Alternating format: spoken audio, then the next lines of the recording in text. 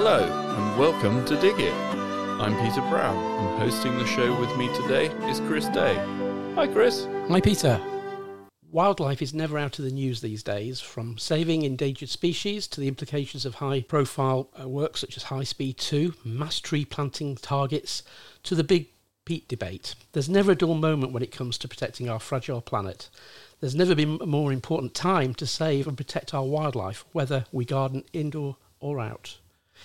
It's our responsibility to help to preserve our precious planet. So today on our Dig It podcast, we're delighted to be joined by Ed Turpin, Community Wildlife Officer from the Wildlife Trust. Hi Ed, how do we find you today? Hi Chris, yeah, I'm very well, thank you. Glad to be here. Excellent. And whereabouts are you? Can you put a bit of geography on our map? Yeah, so I'm quite central in Buckinghamshire. I'm just on the edge of Aylesbury at the moment, so working from home.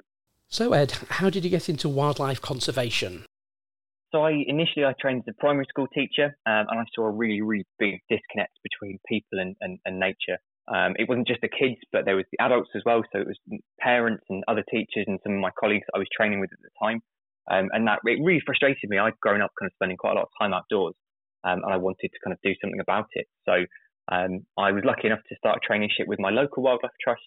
And that put me in a really, really fantastic position to get a job when one came up. That's great, yes. So I suppose then we perhaps should explain for our listeners a little bit about the Berkshire, Buckinghamshire, Oxford Wildlife Trust. You know, how did it start, what it does, and what's your role within it? Yeah, so the Berkshire, Buckinghamshire and Oxfordshire Wildlife Trust, so we're part of a national federation of 46 county wildlife trusts. But we're really very much your local independent charity. We were founded in 1959 and we're based in Oxford, in Littlemore in Oxford. But we manage 87-ish of our own reserves kind of around our three counties. We have about 150 members of staff and 1,500 volunteers who help support those nature reserves. And our work is basically we encourage others to help protect local wildlife. And inspire and support local people and communities to get out there and take some action for nature. We receive absolutely no core government funding, so our work is made entirely possible by the generosity of our members and other supporters, really. So my role within that, I am one of our kind of community wildlife officers. So we have one of my colleagues who covers the west of our region, so that's Oxfordshire and West Berkshire. And then I cover the east of the region, which is Buckinghamshire and East Berkshire. So our role is to get out there, engage with local people and support them to make a difference for wildlife, whether that's meeting a community group or kind of supporting local councils. We just kind of want people to be more connected with nature, really.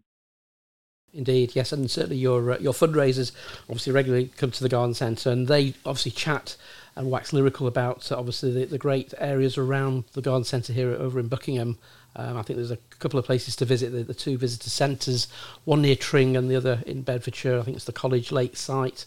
And I believe there's a live webcam which has a feed which you can see what's going on at the lake, which is fantastic. I think there's 4 educational centres there, and then also 80 reserves in the Buckingham, Beds and Oxon area. And of course, it's all free to go and explore. And I suppose nature, there's so many rare varieties of plants to look after there, and obviously many of your sites will be of SSI interest. Yeah, absolutely. So we look after a really, really staggering array of kind of wild, rare species. There's so many, I don't think I could put a number on it, but it's everything from tiny orchids through to these majestic ancient woodlands, and everything in between, really. So just over 40 of our sites are at SSI status at the moment. Up in Buckingham, there's a couple of local sites that your listeners might want to visit. So you've got Foxcote Reservoir, which is really, really fantastic for aquatic plants. And then in the winter, you'll get the waterfowl visiting. So you might get some teal and some shoveler ducks. And then, of course, reed bunting as well. And then another reserve is Pilch Field. So there's some fantastic meadows over there with some really, really brilliant wildflowers and some different species of grass as well. Which is it's a fantastic site for damp soil plants, so meadowsweet, marsh valerian, and if you're lucky, there might be some marsh orchids over there as well. Right, so great for us gardeners and non-gardeners to go and explore. So, Ed, is there one thing you'd wish you'd known when you began your career? I'm thinking of your career as a wildlife officer. Yeah, absolutely. I think that the one thing I wish I'd known was that it's okay to not know everything. I felt that because I didn't necessarily have an ecology-related background or qualification, I was kind of a step behind some of my colleagues, which wasn't the case at all. And learning is such a key part of the process. I'm still learning, and all of my colleagues today, even the most knowledgeable colleagues out there, are still learning. And it's really, really exciting for us. It's very much part of our learning journeys and our conservation journeys as well. So, yeah, it's okay to not know everything, and learning is quite an exciting challenge for us, really. Yeah, I think that's in all walks of life. That's sometimes useful. Little knowledge sometimes is dangerous, but actually to absorb and take in all the new information, you can accelerate that in a very dynamic way, and that's sometimes the best way of learning, isn't it? Literally on your feet. So yeah, absolutely. Yeah, gardens, large or small, patio, yards, people with the minuscule of gardens. A garden can and does create a mosaic to the larger network of natural havens, which obviously links our urban spaces. I think they call them, it's green corridors, isn't it? And certainly nature reserves and the countryside are an important part and integral to the biodiversity in our wildlife. So as your role as a community wildlife officer, can you tell us a little bit about the importance of nature reserves? Yeah, so nature reserves are really, really important in supporting local wildlife, really. They're all unique and they all provide a real range of habitat for an enormous diverse range of species, from mammals through to insects and everything in between, really. They provide a really, really great place to connect with nature as well. So it's great for people to get out there and connect with nature and wildlife. And it's so important for us to do that. Just 15 minutes outside can have such a big impact and such a huge benefit to our mental health and our well-being. But our nature reserves aren't enough anymore, really. It's estimated that gardens make up about 4 times as much land as all of the national nature reserves across the country. So they are important, but our gardens are just as important at the moment as well. Indeed, and I suppose with garden sizes declining with new build areas, that is a worry, I suppose, in the long term. But I suppose hedgehogs, bats, your sparrows, song thrushes, and even stagbill beetles now are in decline in the UK. But if we manage our gardens, obviously all wildlife will benefit, and these creatures and many more will find refuge, which will be good. It's not hard to help, and considering the wide host of wild ideas and features. Really, you can just sit back and enjoy and see what visits. So one thing, Ed, if you could change in our day-to-day life, which could have an implication on our wildlife for the better, what one thing would it be? It's a really, really tough question. It's really hard to pick just one thing. There's so many small changes that we can all make that will make such a big difference. I think for me, I'd say try and move away from chemicals. They can be really, really bad for such a huge range of wildlife. Everything from bumblebees through to hedgehogs. So if we can move away from chemicals, then I think that's a fantastic thing to do. And there's some great alternative ways of doing things as well. You could try some companion planting, so using one species of plant to attract some of the pests, or you could try, broken and baked eggshells, scatter around plants to keep slugs and snails off, and that just saves having to reach for those really, really harmful chemicals and pesticides.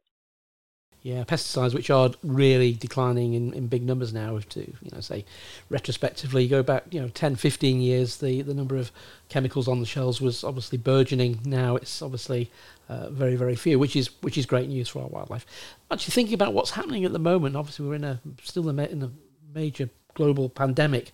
How do you think COVID-19 has impacted on our wildlife? It's really interesting, and I think we're still kind of coming to understand the full effects of the pandemic, really. During the lockdowns, more people were outside and they were using their local spaces, which is really great, and it's fantastic to see people out there. And I think more people would have definitely found a connection to nature and wildlife during that time, just realised just how important it is. At the same time, I think there's definitely been an increase in some of the damage that we've seen on some of our reserves during the lockdowns. Unfortunately, with the increase of people coming out, there's been that increase in damage and antisocial behaviour, which is quite disappointing and quite upsetting to see, really. But then on the flip side, more people are working from home, so that has reduced the amount of traffic which we've seen on the roads. So hopefully that's done wildlife lots of good as well. So it's quite difficult to tell just how deep that impact is, really. Yeah, I suppose it's going to be the next few years when we start to see any benefits of all the lockdown situations and the fact that nature's had time to breathe, I suppose, over the last sort of 18 months or so. On the effects of the way we garden, obviously garden fences have been long popular, but of course living boundaries can bring rich range of flowers, scent, berries, obviously autumnal colour, and of course wildlife. And at the Garden Centre here, we've obviously championed the use of mixed native hedges for decades to encourage that wide range of wildlife which we long for. So whilst years ago it might have been appealing perhaps for the larger gardens and perhaps the estates and obviously the farms, even small urban gardens now can benefit from the enriched biodiversity a mixed hedge can bring. So what would be your recommendations, Ed, for the perfect wildlife friendly hedge?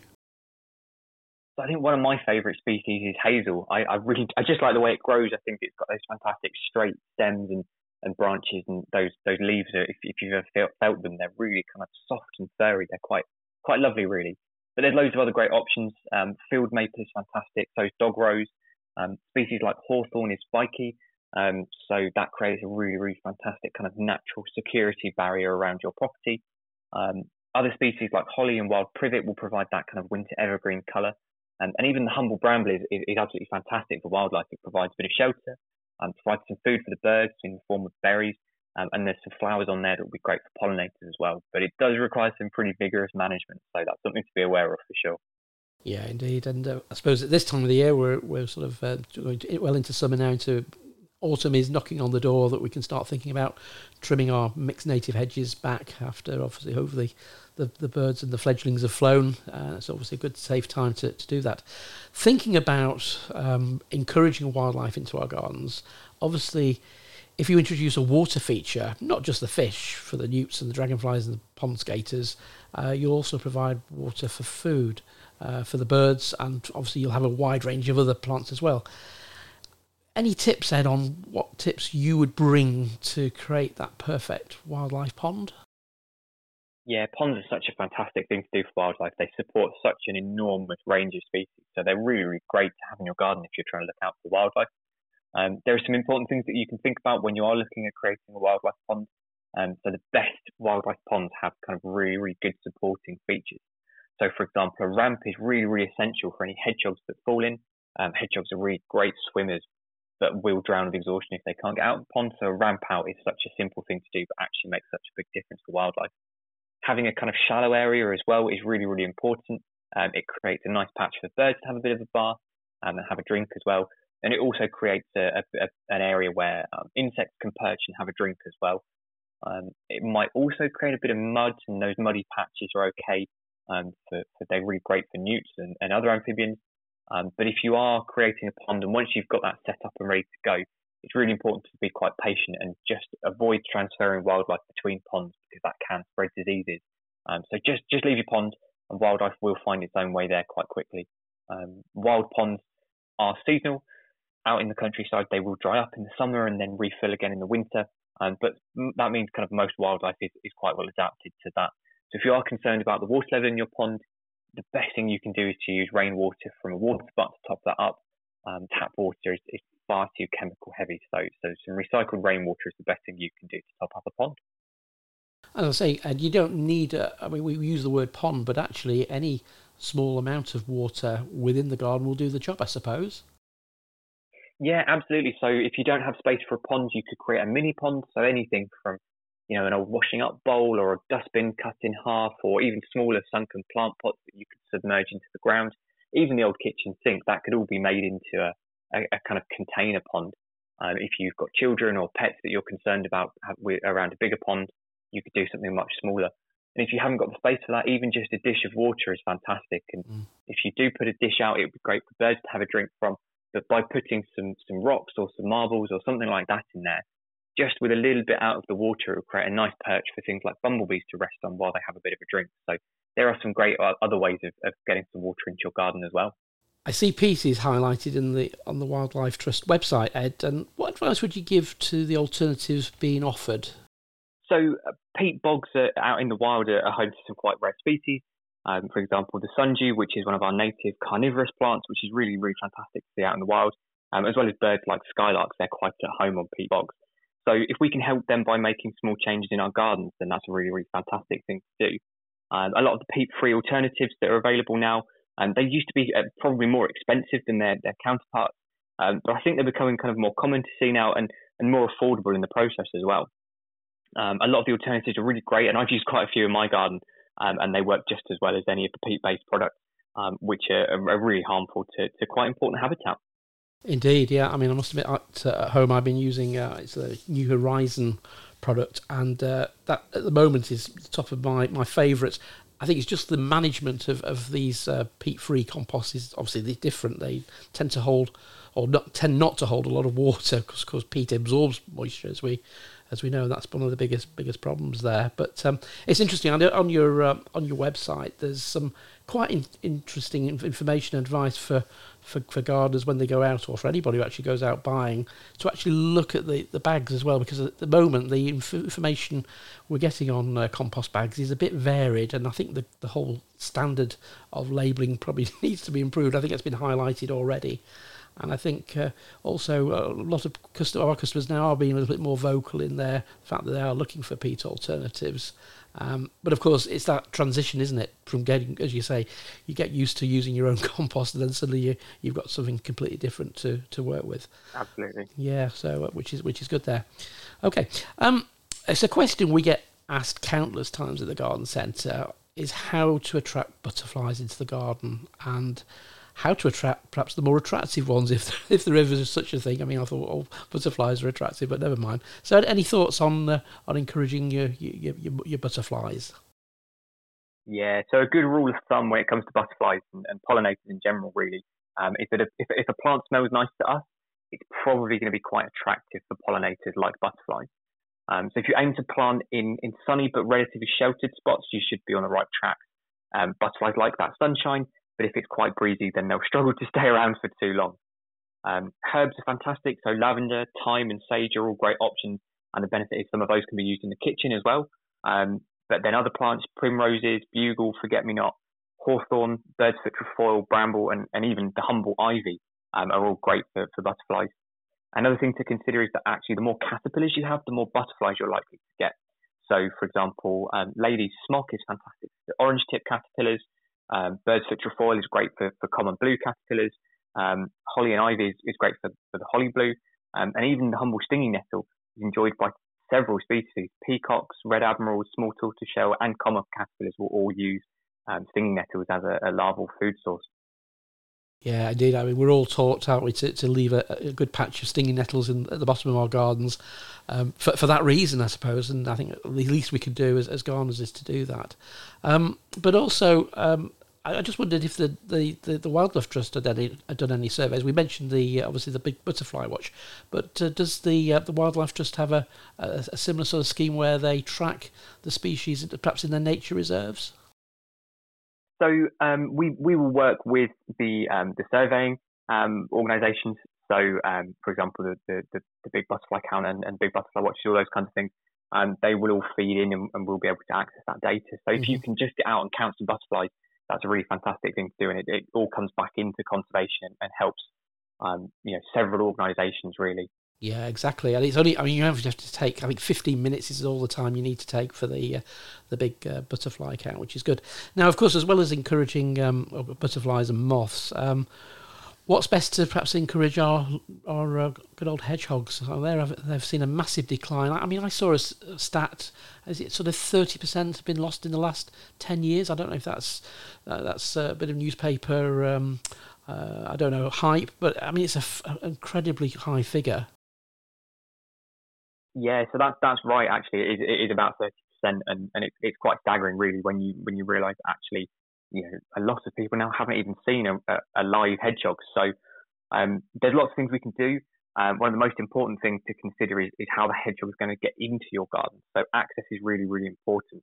So just a hole at the bottom of the fence is absolutely ideal, and that means that hedgehogs can get between gardens.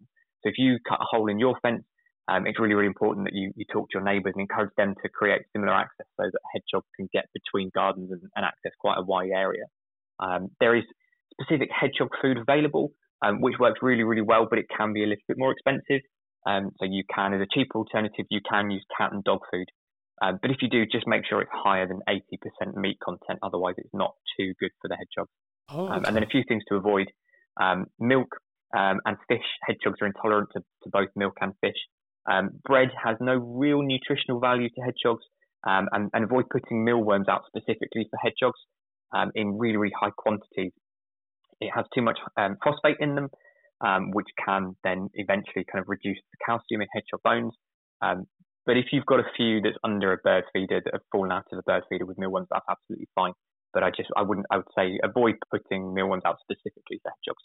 Oh, that's really interesting. I didn't realise that the food's there. I noticed we do a product in the shop called it's called Wild Things Hedgehog Food, and that, looking at the ingredients, is dried fruit, berries, nuts, and crunchy nuggets, which does sound very unappealing, perhaps very appealing for our hedgehogs there, which is good.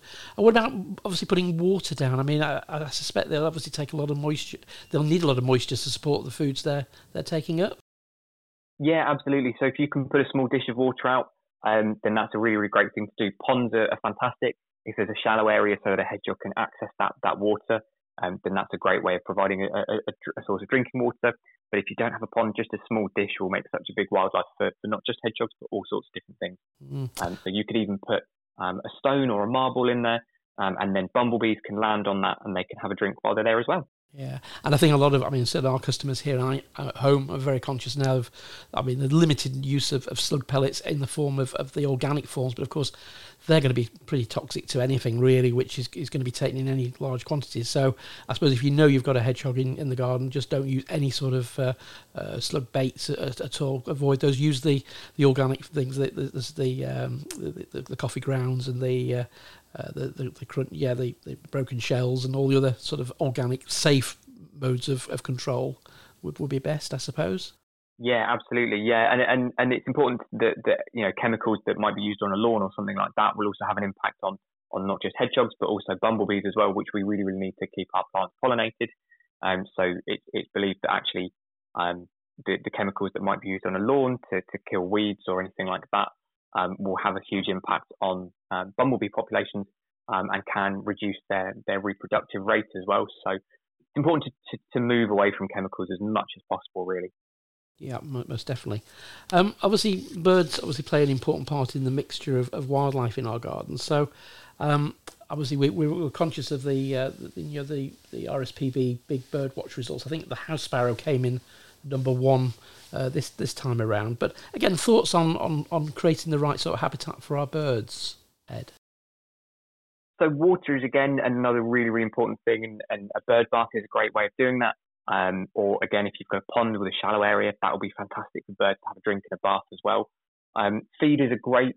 Studies suggest that birds don't actually rely on garden bird feeders, but they are quite important for them, particularly as it starts to get cold into the winter. It's a great way of making sure that they've got a good source of food as they start heading towards breeding season in spring.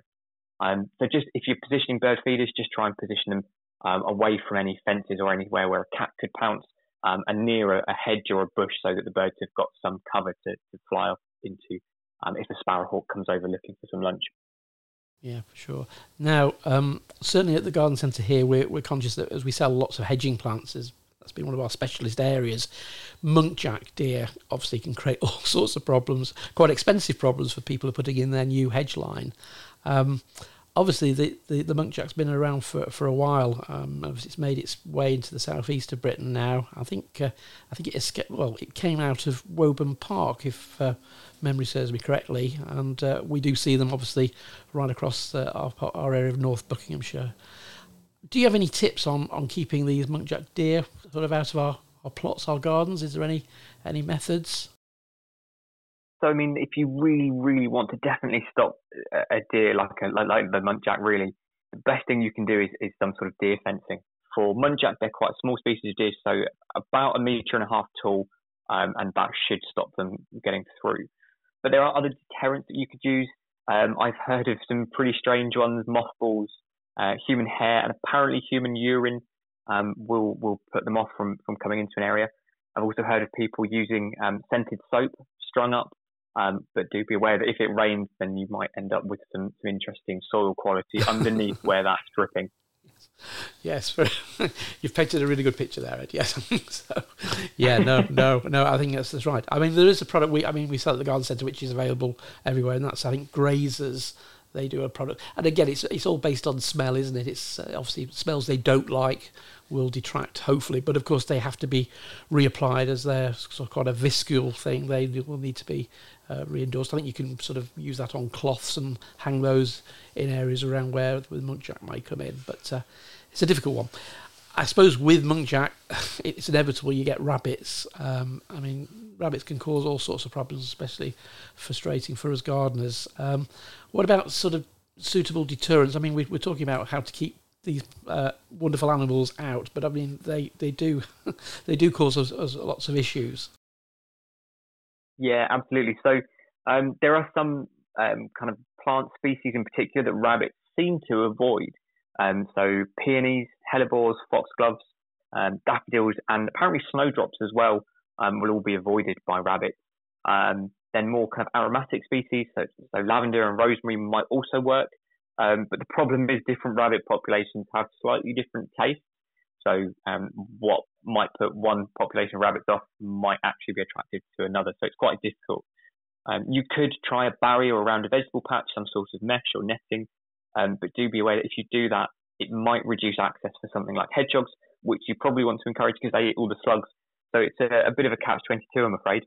Right, okay. So, and obviously using deterrents like spiral tree guards, these obviously plastic guards we use. And it's quite good these days. There are biodegradable versions coming out on the market now.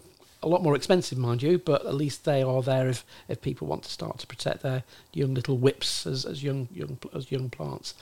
We have got a few questions actually who've come in from various sources. One of them refers to spiders. Now, when people talk about spiders, especially ones which bite, maybe we'll have people turning off this podcast, but we want to try and reassure you. I'm sure there's not that many. But this instance, are there any poisonous ones, as this particular person claims that it was bitten and a few days the site became quite itchy? Are there problematic spiders out there we need to be aware of? So all spiders can bite. That's how they catch their prey. But only a really, really small number have fangs that are actually tough enough to pierce human skin. We have about 650 species of spider in the UK. And it's believed only 12 of those have been recorded to bite humans. So you've only got 12 species to worry about. Okay. Out of those 12, there's only a few that will kind of leave any significant effects. So you've got the tube web spider and then the noble false widow spiders as well. They will leave slightly longer impacts, slightly longer effects. And in very, very rare cases, there may be hospitalization, but that is 1 in a million, really. There are a few other species that bite. The woodlouse spider might do. And can cause some itchiness, so that could be what your friend has been bitten by. But typically on the whole, most spiders aren't aggressive, so you should be fine to pick them up and put them outside.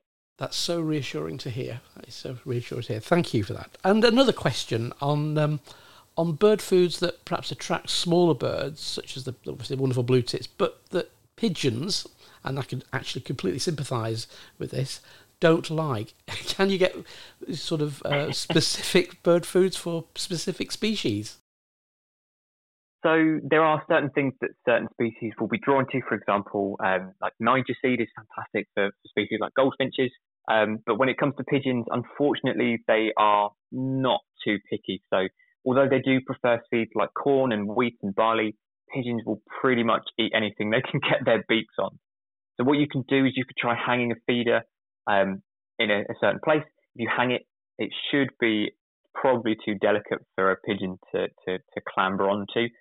They are not particularly graceful birds. So by hanging the feeders, you'll create better access for smaller birds like blue tits or starlings. Some of the spring-loaded feeders that have squirrel baffles, some of those work quite well. They can be sensitive enough that actually if a pigeon lands on it, it will pull the shutters down and the pigeon can't get to the food. And then other feeders, some of them have kind of like a mesh grill around them, and that creates a gap that smaller birds can get through, but it does keep the pigeons out. And then another kind of final option, if you are really, really keen to keep putting food out for the birds as well, is you could put some food on the ground away from your bird feeders, and that will create kind of a more attractive source of food that the pigeons will go to, and will leave your lovely bird feeders for all of the smaller garden birds. Yeah, great advice. Yeah, I also found this year actually magpies have been quite a problem on bird feeders, which quite surprised me because I always thought they tended to keep away, but not this year, I'm afraid. Back in May, we had No Mow May, and I think it went down well. It was quite controversial. A lot of the newspapers picked it up as well, but I'm thinking, of course, for you guys at the Wildlife Trust, this was probably a wonderful message to push forward, that wildflowers which grow in our lawns and pasture areas are basically left to grow and flourish through the month of May, so they can actually seed and can actually help our wildlife species. But I suppose the question is, are wildflowers actually beneficial after they've flowered? Yeah, absolutely. So they look fantastic while they're flowering, but if you want to see them again, then you need to leave them so that the seeds will be distributed. So that might be whether that's kind of blowing in the wind, or by passing bird, or another kind of creature that might walk past and distribute the seeds. If you want them to come back, then you need to leave them so that they can go to seed and then come back up again in the future. But the seeds are also really, really important for wildlife. For example, birds like goldfinches absolutely love teasel heads. And then things like sunflower heads as well, which aren't necessarily wildflowers, but sunflowers are fantastic for insects, and like beetles, they love to hide in them, and they will live kind of all around those flower heads. So just by leaving them, you are helping wildlife as well, just letting them go to seed.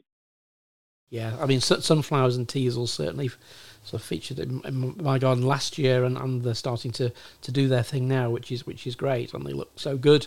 They take a bit of space. Well, certainly the teasel certainly gets sort of 6 or 7 foot across and gets to probably 10 foot high, but makes such an imposing plant. And people might say, yeah, it looks a bit like a weed, but then a weed is only a plant growing in the wrong place. I always tell people, so they can look at it that way.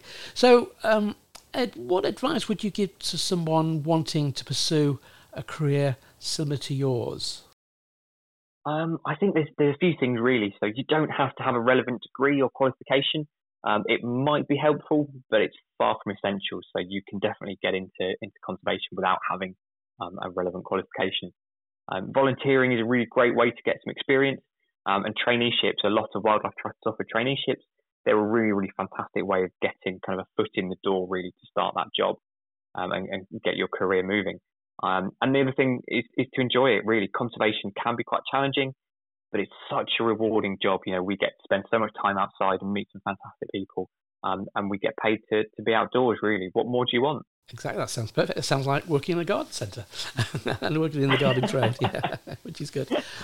Okay, on that basis, then, who are the 3 people who've been most influential to you with your wildlife career, and then obviously your previous teaching career?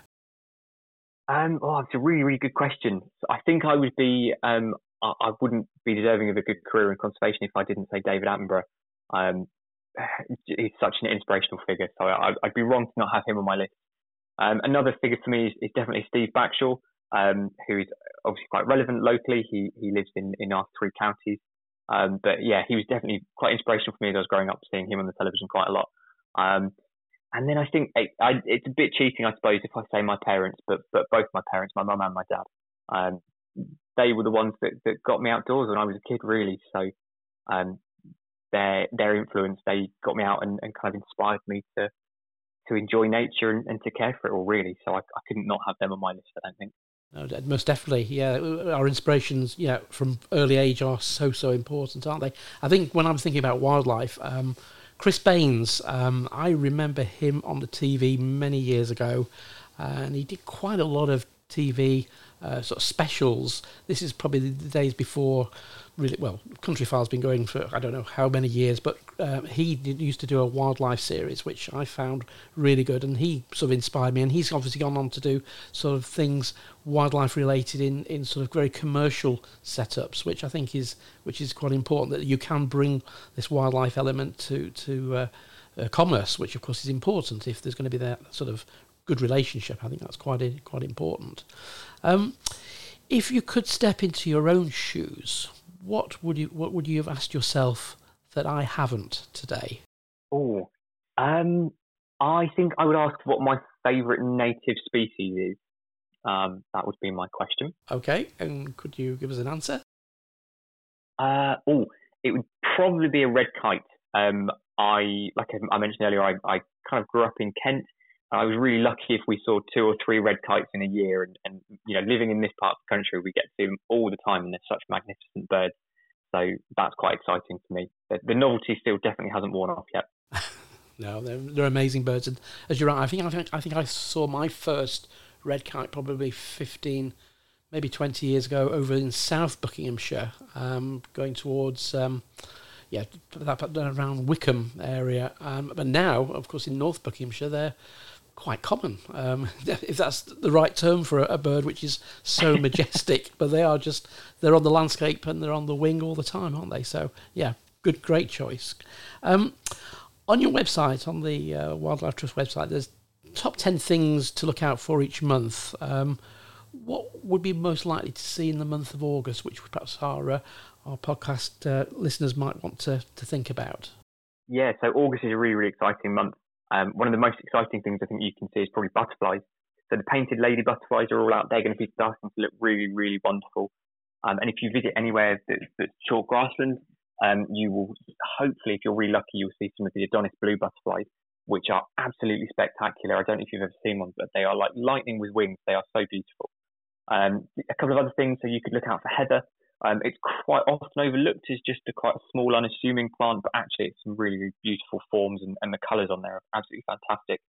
And then I think the last thing is gorse. So the flowers have probably gone by August.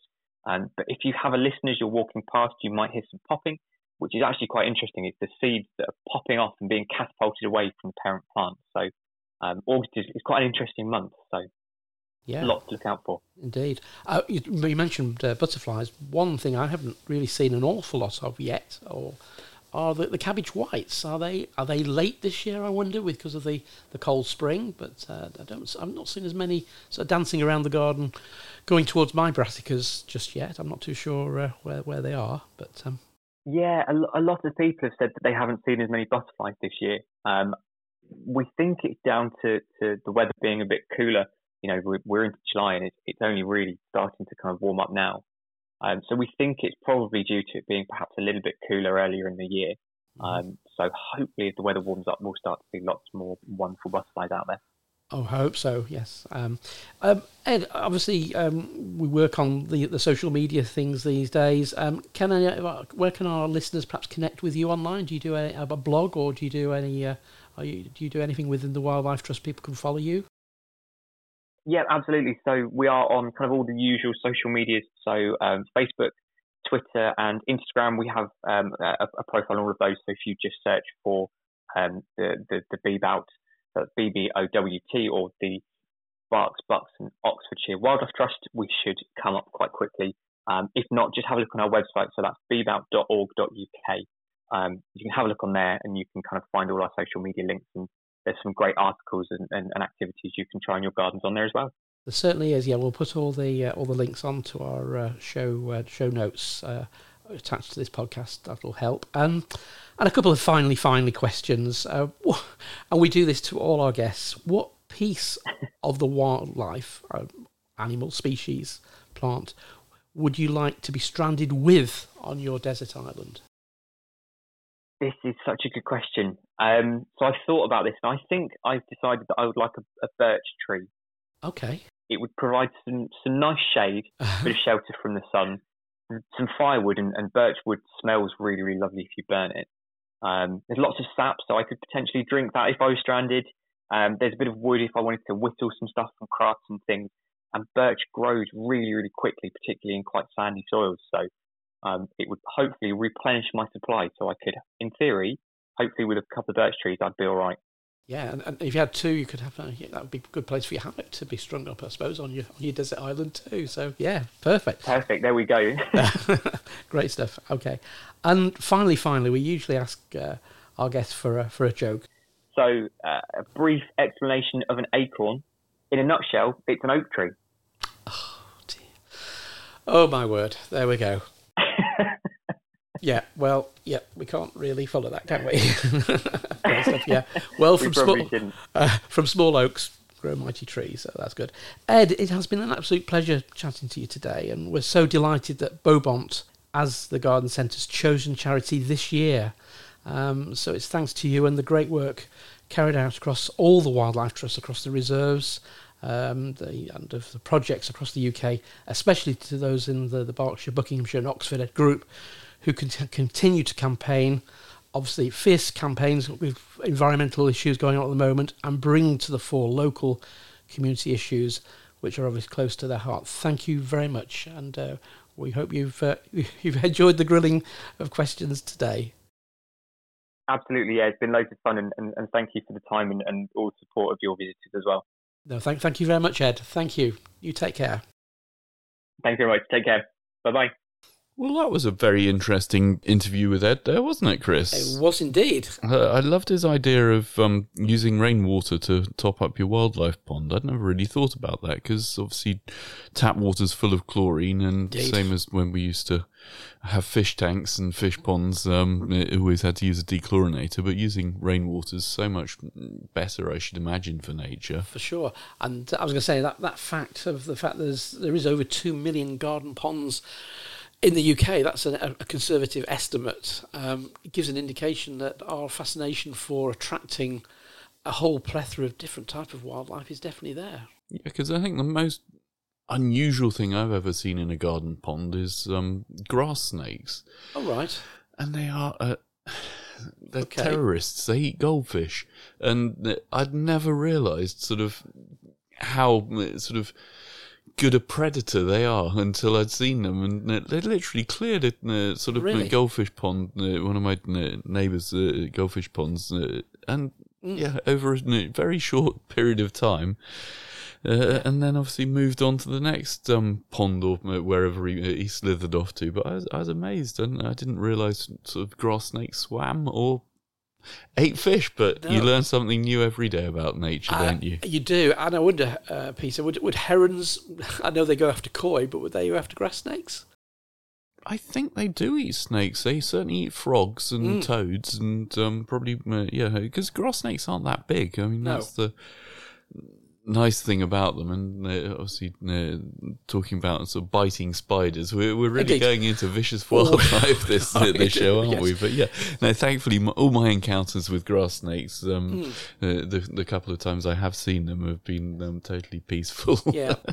I think obviously on the garden centre here a few years ago I spotted one basking in our nursery fields. Okay. When I was walking the dog, and I must admit it did take me back a little bit. It slithered off very quickly. Obviously frightened of us humans, aren't they? They just don't like to be intimidated. They don't, but they also, I don't know whether it's just me being a coward or what have you, but they certainly frighten me. When you see them, you're like, oh, don't want to see that. Yes, like, watching. Off you run. But indeed. But they play an important part, and I think that's the whole essence of Ed's chat, really, was the fact that we really need to harness the wildlife we have and try and preserve it. Yeah, definitely. It's a really nice tip. I mean, I'm very fortunate in my garden to have hedgehogs that come through, and we've got a fence all round the garden. However, there are a few little sort of, I don't know how, I suppose tennis ball size holes in the gravel board of the fence, and you certainly do see little hedgehogs coming out and about. And one evening I actually managed to get the camera out and take a picture of one, so I'll try and dig that out and maybe put that on the show notes and on the website. Yeah, why not? I've not had any encounters with hedgehogs in my garden, but certainly the other night it was a wonderful fox. Obviously, I think it must have been quite a large adult, just strutting his or her stuff across the field and looking absolutely spectacular, and no gripes coming quite close to our hedge line, which is a holly hedge. And I was just staring at this amazing animal and doing obviously no harm at all. Don't keep chickens. I used to have chickens many years ago in the garden, but so no perilous antics. Nothing for him to eat, so he's strolling on by. But I think you're very. It's very true there that foxes are very beautiful animals, and ultimately, we do. I'm living in Northampton. we do get quite a few foxes in the town, and you see them wandering around, and they tend to run off. But yeah, no, I mean, urban foxes these days are a common occurrence in the UK, indeed. and I suppose for our Canadian listeners, I don't know if any of you have got brown bears or black bears in your garden, but I know certainly when one of my friends was out in Canada, they always had problems with the bears going in the bins, and Oh, right. it's certainly a little bit more troublesome than our urban foxes. I'd be worried about the bears actually running after me, I think, Peter, somehow or other. Definitely. Because it's interesting, Chris, isn't it? The fact that obviously as land becomes more valuable and garden sizes shrink, the statistics of what the modern garden is now. Yes, and the YouGov and for the HTA, Horticultural Trade Association, have done a little bit of research, and they've created a nice little pie chart for us to have a look at. And it is interesting reading that of this pie chart, 31% of gardens are basically a terrace or a patio garden, so quite small, quite Very modest. small, Yeah. But when you add that to gardens up to the size of a tennis court, size, which is probably your sort of average size, should we say? Some nice, tennis court's a nice size, I'd say. It's generous, isn't it? Yeah. But yeah, like you say, 66% of all the gardens in the UK are sort of a tennis court, up to a tennis court in size or smaller. Yes. It's quite a bit of land, isn't it? A bit of space, and hence that's probably why in the loft of the new builds, which are going up all over the UK, obviously garden sizes are definitely shrinking, and yes, not for the good, unfortunately, for our wildlife especially, and for us to enjoy our outdoor spaces. Well, especially as so many modern houses, or housing estates, should I say, have just got the sort of overlap panels going around the edges of the garden, and as we were talking earlier, and Ed was saying about the importance of wildlife, and if you have a hedge rather than a overlap panel or a chain link fence or whatever your desired sort of security measure is, not only can the natural hedge provide a very good form of security and possibly a bigger deterrent if you've got dog rows running through your hedge than just some at the top of an overlap panel. The wildlife can obviously pass through it and nest in it and feed from it. So. Indeed. And I suppose as well, Peter, you could also argue that creating these wildlife corridors, so if you put your hedging plants or even climbing plants over your fences and take them perhaps above the fence height, maybe on some trellis work, and then run that around your garden, that might link to your neighbours' similar sort of setup. That will then keep the flow of nature going there, so you'll have a network of archeries, green archeries of living plants. That's what they try and do with areas that are being deforested now, aren't they? To rebuild the forests and the nature that goes with that. That's to literally sort of 10, 20 metre wide strips of forest are replanted to join bigger forests together, and suddenly nature starts reconnecting. It's as if you're sort of reconnecting the arteries of the wildlife. I mean, certainly after the rose show, I was inspired to think about planting some climbing roses along my fence line, just because I love the smell of roses, and that one that you told us about, the scent of heaven. Yes, I just thought actually that'd be a really simple thing, because not only will it make it nicer to look at the top of the hedge, or top of the fence rather, it will give me some nice flowers and some nice scents in the summer when the roses are in flower, but also give nature a chance of having another area to propagate black fly and some bugs. Feeding material for the birds, perhaps. Yeah, that's it, which then are obviously eaten by the ladybirds, that are then eaten by the sparrows and the larger wildlife. But certainly on the idea of using shrubs, one plant which I think works really well is Pyracantha, but trained effectively two-dimensionally, so you grow it very much wall-trained. Okay. And that can look good. Again, plenty of spikes, plenty of thorns to deter the unwary birdler. Yes, indeed. So very good for that. But also, again, perfect for attracting all the pollinating insects right at the beginning of the spring when they're in full flower, which obviously they've just finished flowering now, but the berries are going to be forming. And of course, if you choose the right varieties, you can have a real mosaic of yellow, red, and orange berries right through the winter. So yes, that's going to feed the birds. It's going to look good. It's going to give a bit of shelter. You might even get some nesting birds in the depth of the hedge line you produce, and it doesn't have to take lots of the garden. That's a very good idea, Chris. And the other benefit, I suppose, with Pyracantha is it has a nice open white flower from memory. That very much so. It's not the biggest flower, but certainly very pretty and delicate. And I should imagine the bees and the butterflies like it as well. They do. It's very prolific, and so you're getting lots of interest. Of course, it's evergreen as well, so it ticks all the boxes. And I suppose with smaller gardens, utilising gardens, and I'm a great believer in when you buy a plant from the garden centre or the nursery, look at its dual qualities. Never go for a plant which perhaps just flowers, unless you really love it. Make sure it does something else, either produces berries or has good autumn colour. Good point. Or make sure it pays for its keep. Yeah, definitely. So, Chris, obviously we've learned gardens are a great place for nature, and obviously without lots of nice plants and flowers and things, the wildlife and nature has a very hard time of it. So, have you got any favourite gardens that you like to visit and thinking on a wildlife? Yes, I mean, all the big gardens, so the likes of, Great Dixter, obviously down in Rye, in Sussex. That's obviously the late, great Christopher Lloyd's stomping ground.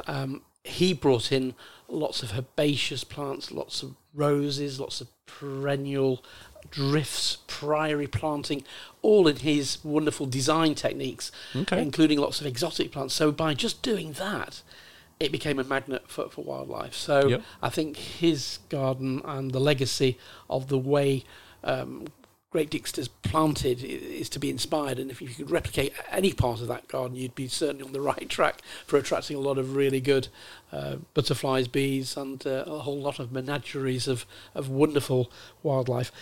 So certainly that one. And I think also we'll talk about sort of water gardens. I went there many years ago, but Longstock Water Gardens down in Hampshire, right, well worth a mention. It looks good, from the spring right through to the autumn. Okay. Big areas of water features, beautifully planted, lots of fantastic marginal plants, great water lilies, so you find all the various creatures living on the pads and hop, skipping and jumping between the flowers as well. And no doubt lots of dragonflies. Yes. It always amazes me in my house in Northampton, which is on a hill, the number of dragonflies you see in the garden. I'd always associated dragonflies with water, but I don't think they actually do need, part of their life cycle, obviously they do need water. Yeah. However, once they've come out of the pond, they are then flying around, and they don't always stay that close to the pond. Yeah. But I suppose also thinking of local gardens to possibly go and visit to look at wildlife. Around Buckingham area, it would be Thenford Garden and Arboretum, which is Lord Heseltine's place. Now that's open. It's not all the year round, is it? No, I think he has special dates. I think he opens it through the National Garden Scheme. So yeah, if you have a look on his website, they update that. But well worth a visit. It's huge. Obviously, it's a cross between a very much private garden and an arboretum, but it does include some really good areas where wildlife really does take the major hand, and it works very, very well. Brilliant. I will admit, when I visited, I was it was suggested that it is a bit of a Marmite garden. I said, well, yes, beauty is what it is, but some parts obviously work for some people and some most definitely don't for others. So there is some interesting uses of water features, which you perhaps wouldn't expect. He definitely likes to be different in his design, shall we say. Excellent. So I must try and make the time to go and have a look and wander around that one then.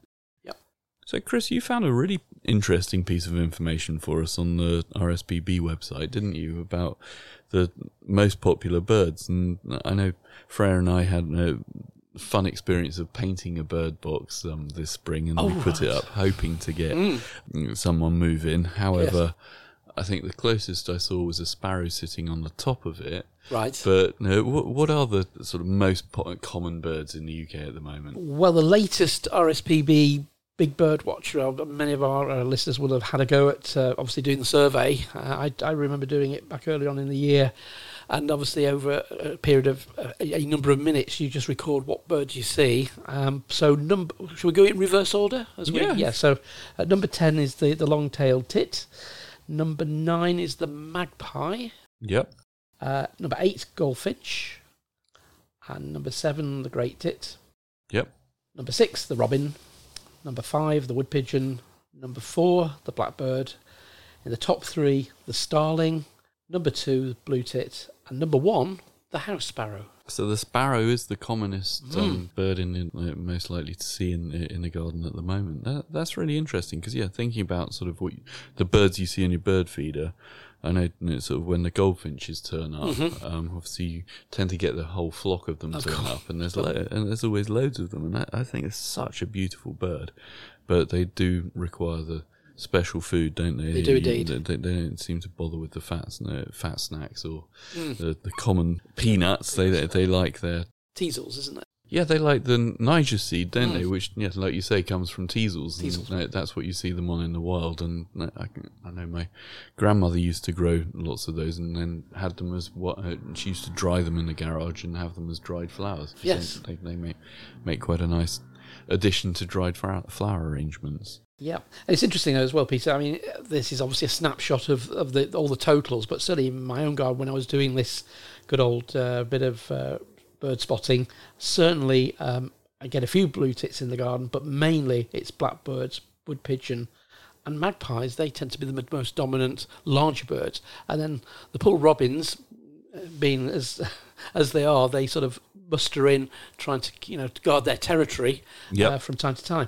But it is interesting that obviously it does vary from where you are within the towns and the country and everywhere in between. So it is quite an interesting snapshot of what's happening out there. Yeah, I liked Ed's solution to the question we had from Ilkner about what to feed so that you don't attract pigeons, and I thought that's a very good idea, actually, putting one of those fancy squirrel-proof feeders up, and then at least that way it makes it a bit difficult. Or even just, I know we sell quite a few of the bird feeders with the cages around them, which again will stop the bigger birds getting in. And of course the squirrel-proof ones as well for those pesky grey squirrels. Well, yeah, we but talk about beauty of foxes. We were in the park last night, and there was a couple of squirrels that, I mean, these days squirrels get they're really bold as well now. They are. Within about sort of 5-10 foot of us, there was a couple of squirrels, and they were literally circling around the group of us and looking for food, I suppose. Yeah.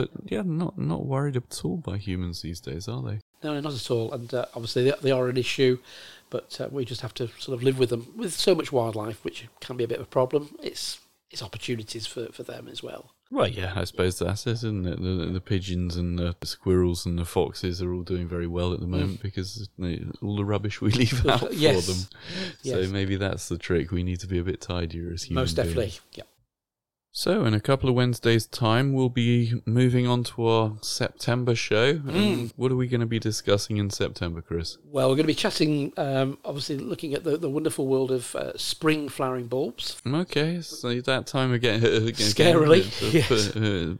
Yep. And so if any of our listeners have got any questions about spring bulbs, please do email them in to us, and we'll try and bring them up on the show. Indeed, yes, yeah, and that'd be good. And obviously we can talk at a little bit more length then with our bulb expert coming on further on in the month too. Yeah, because thinking about bulbs, Chris, we've got an interview coming up soon, haven't we? We have indeed, yes, with a bulb expert. That'll be mid-September then. Mid-September. Perfect timing for your crocus and obviously all the other wonderful spring flowering bulbs which will be gracing the garden centres and nurseries and everywhere as we see bulbs, not just the traditional places, your supermarkets and your DIY stores. So absolutely, It's a jam-packed time to celebrate the spring, and the best time, of course, to get them planted is through September and into October. Brilliant. Okay, Chris, well, thank you very much for the show today. Thank you. We hope you can all join us again soon. Today's show was brought to you by Buckingham Garden Centre and Nurseries. The show was hosted by Chris Day and Peter Brown. The show was produced by Peter Brown. And our thanks to Chiltern Music Therapy for providing the music. Thanks for listening. At Chiltern Music Therapy, we want everyone to know the difference that music can make in their lives. from parents and their premature babies in hospital to grandparents with dementia. We provide music therapy and community music services to people of all ages and needs across England. We work both digitally and in person in people's homes, care homes, schools, hospitals and hospices. Find out more at chilternmusictherapy.co.uk.